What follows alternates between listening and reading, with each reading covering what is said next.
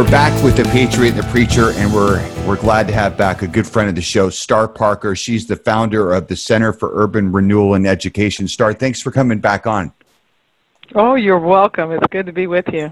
Good to have you as always. Star, a lot of the audience may not know your background, so just so that everybody understands, you've come a long way. Tell the audience who you were and how you came to be the Star Parker we know and love, because your perspective is really important as to what's going on today.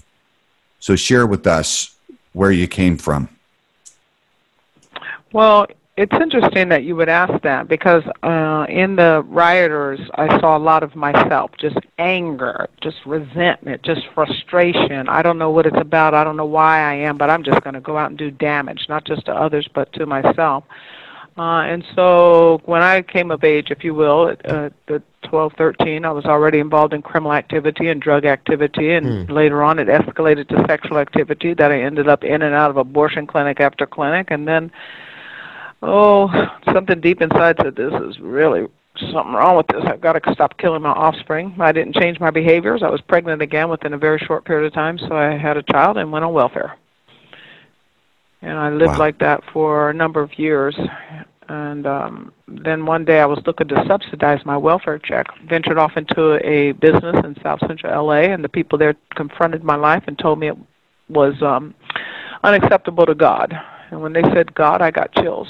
I got out of there. They kept bothering me to go to their church. I did one day, and I heard the gospel. I heard that God was in Christ, that he was reconciling the world to himself, that he didn't count my sin against me, that he loved me, he died for me, and he wanted me to be free. And I thought, free? Wow. Okay.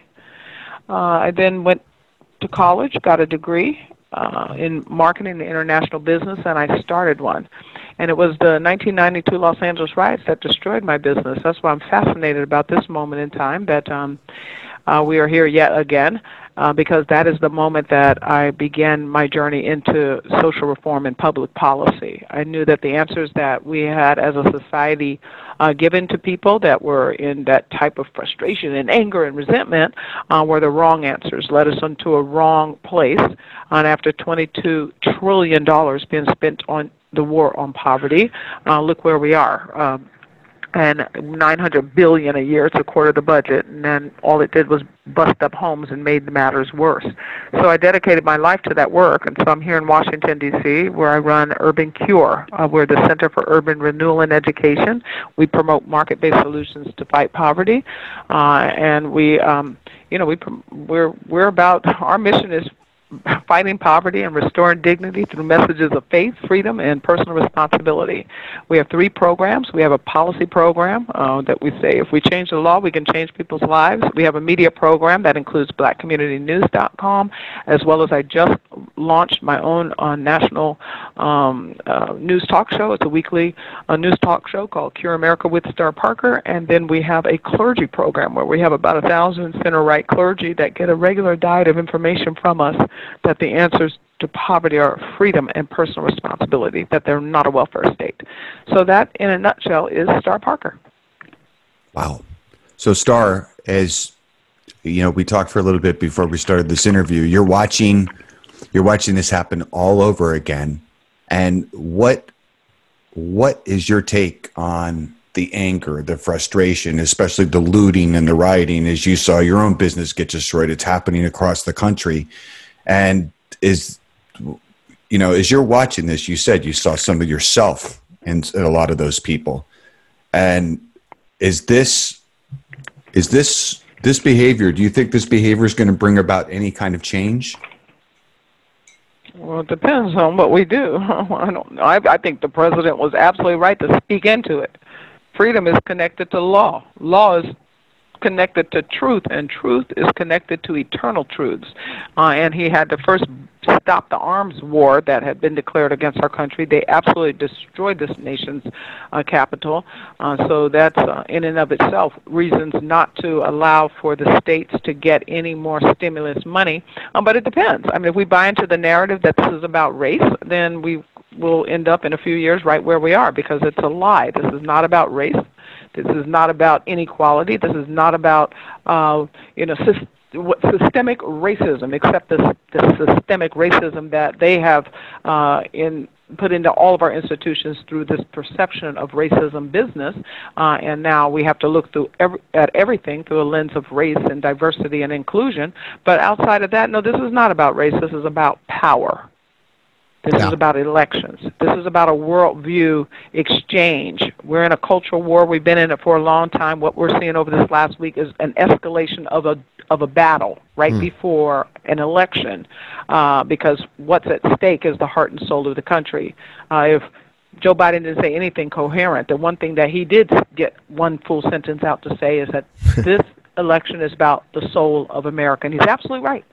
Yeah. We're either going to be biblical and free, or we're going to be secular and statist. They understand what's at stake, and I was saying last year that they were going to have a race riot this year. I didn't know how or why, what was going to, ignite the flame, but I knew that they would do that, because at the end of the day, that is the only place they have to go when evil starts being pushed back.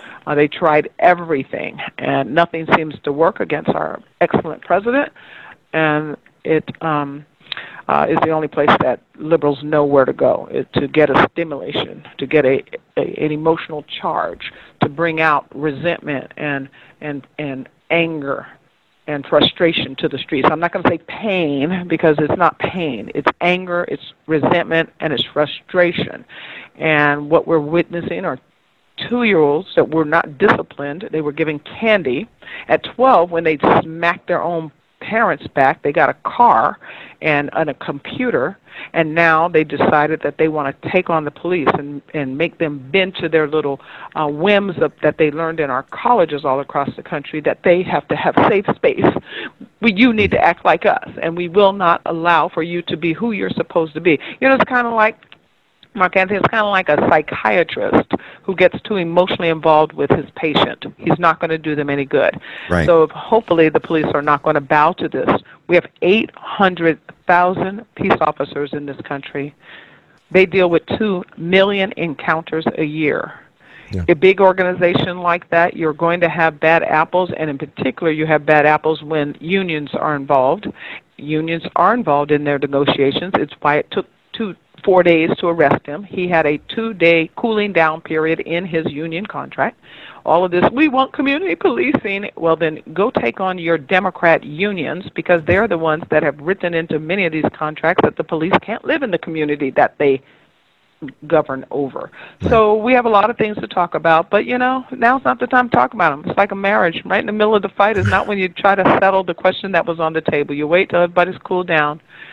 Yeah. And then you come to your senses. Yeah. Hey, Star, this is Pastor Todd Coconato. Thank you so much for being on the show today. Love your story. And, when I was hearing your story, it kind of reminded me of the Apostle Paul, because you had basically a Damascus Road encounter where some similar to what happened to me, where the Lord changed my heart and really opened my eyes. And I find it really interesting because, there's an anointing to that, and you can speak because you come from that place. How do we, sometimes I get frustrated as a pastor. How do we awaken people that are caught up in this alternative reality that the left has really indoctrinated into the young people, and, MSNBC, CNN, they're reading Washington Post. This is their reality. What was it that opened your eyes? I know you said that, they mentioned God and you had an encounter, but was there anything else that would help us to awaken people to change the dynamic of what's happening right now? No. They pointed their finger in my face. They looked me in my eye, and they said, your lifestyle is unacceptable. Yeah. And my sassy mouth said, unacceptable to who? They took a deep breath, and they said, God.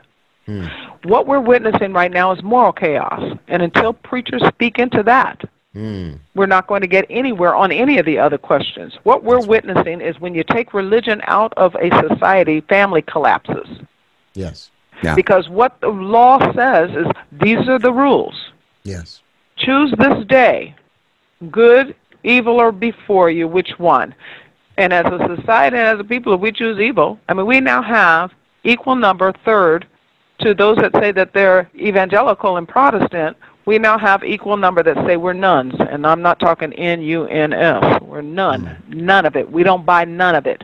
We don't believe it. So if you have a society, and the founders knew this well, it's hard to self-govern if you don't know truth, if you don't have a basis to start with, a basic set of assumptions about how life works. Yeah. As a society, we are killing so many babies in the womb that we've stopped counting in many places. Yes. We're closed as a society, and abortion clinics get to stay open because they're essential.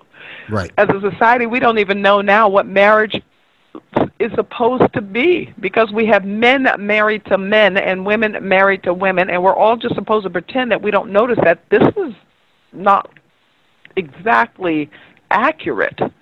Right. When you define marriage. So yeah, kids are messed up, and no, we're not going to get anywhere until somebody decides that they're going to tell the truth about this stuff, whatever the cost.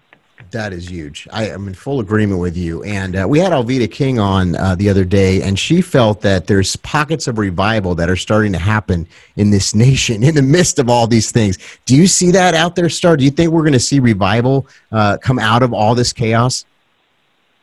Before or after the Civil War? Oh, yeah. That's the question, isn't it? That's the question. Wow. Yeah. So, Star, do you really believe there's going to be a civil war? Is this the beginning of it right now?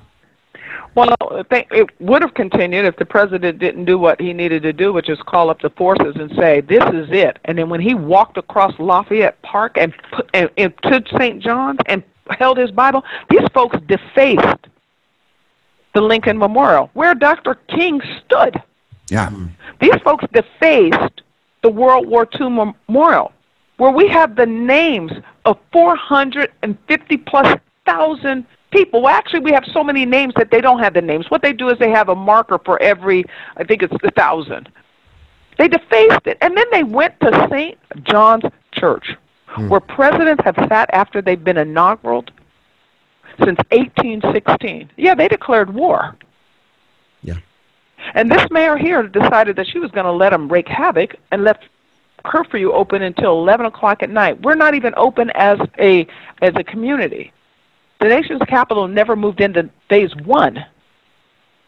And then that occurred the next day. The president said, that's it, enough. And they can cry about the tear gas all they want to, and they wouldn't let us in Lafayette Park. All you want to. It's like finally, when Dad got home, Mom let the kids run every which way, and Dad came home and he said, that's it. Done. So actually, today was pretty peaceful walking over. They defaced everything. I had to go to White House today. Boy, and they're putting up the fences even as we speak. Every store, every building in town that's privately owned is putting up wood so the insurance will cover it. It's 100% war zone out here in Washington, D.C. And in the meantime, Clyde's, who everybody knows, they own Hamilton, they own Old Ebbitt Grill, they own their own little Clyde's restaurants. They put up the wood, and then they put up signs on their own structures that say Black Lives Matter. Right. This is a war. So it depends. I don't know if we're going to I hope that the kids got the message that we're not going to tolerate this from the president, but I don't know what they're going to do. If they think they're going to lose in November, they might spark up again. Either that, or if the COVID is really is contagious as they had us convinced that we all shut down the entire economy over the last 2.5 months, then they might get sick and not be able to show back up on the streets. So we don't know. I don't know, but do I agree with Alveda that there will be a revival? Oh yeah, when it gets dark, light shines in. Man. After in the 1850s, it got really dark. By the 1860, Abraham Lincoln had to say, we can't go on like this anymore. He looked in the Bible and it said, a house divided against itself can't stand. He read it and he said, guys, we can no longer be both. We got to make a side. Yes. Right. We're going to be one or the other, no longer both. Then in 1950, we were like, whoa, we can't go on like this. In 1960, it was spoken into, and we ended up with President Kennedy dead, Martin Luther King Jr. dead, Civil Rights Act signed into law, and we ended up with Bobby Kennedy dead, and every city blew up. So it depends. Yeah. But after both of those instances, we had a mini revival. And then by 1973, we had Roe v. Wade as national law. Right. So it depends on what the church decides to do if we're going to have a revival. If they go and hide in they're not even open right now. Yeah. Government told them shut down. They said, yes, sir. So I don't know. I don't know if God can use that. I don't know. He might make us wander in the wilderness until we have the faith of Joshua and Caleb. I don't know. That's a question that is above my pay grade. Yeah. Yeah, but it does say a lot about our society, especially in the blue states where the abortion clinics stay open, but the churches have to remain shut down, doesn't it? They don't have to remain shut down. Pastors could have said, "You got to be kidding. People need us more now." Had That's they been true. open, who knows? Maybe the kids, the pastors wouldn't have been out in the street. Energy has to be channeled. We know that from Physics 101. It's going to be creative or destructive. It's not going to be destroyed. That's right. Yeah. That's right. Hey, Star, it's always good to have you on. Thanks for bringing your perspective on. We always love your honesty and truth. God bless you. You're welcome. Thank God you, bless Star. This is The Bye. Patriot and the Preacher. We'll be right back.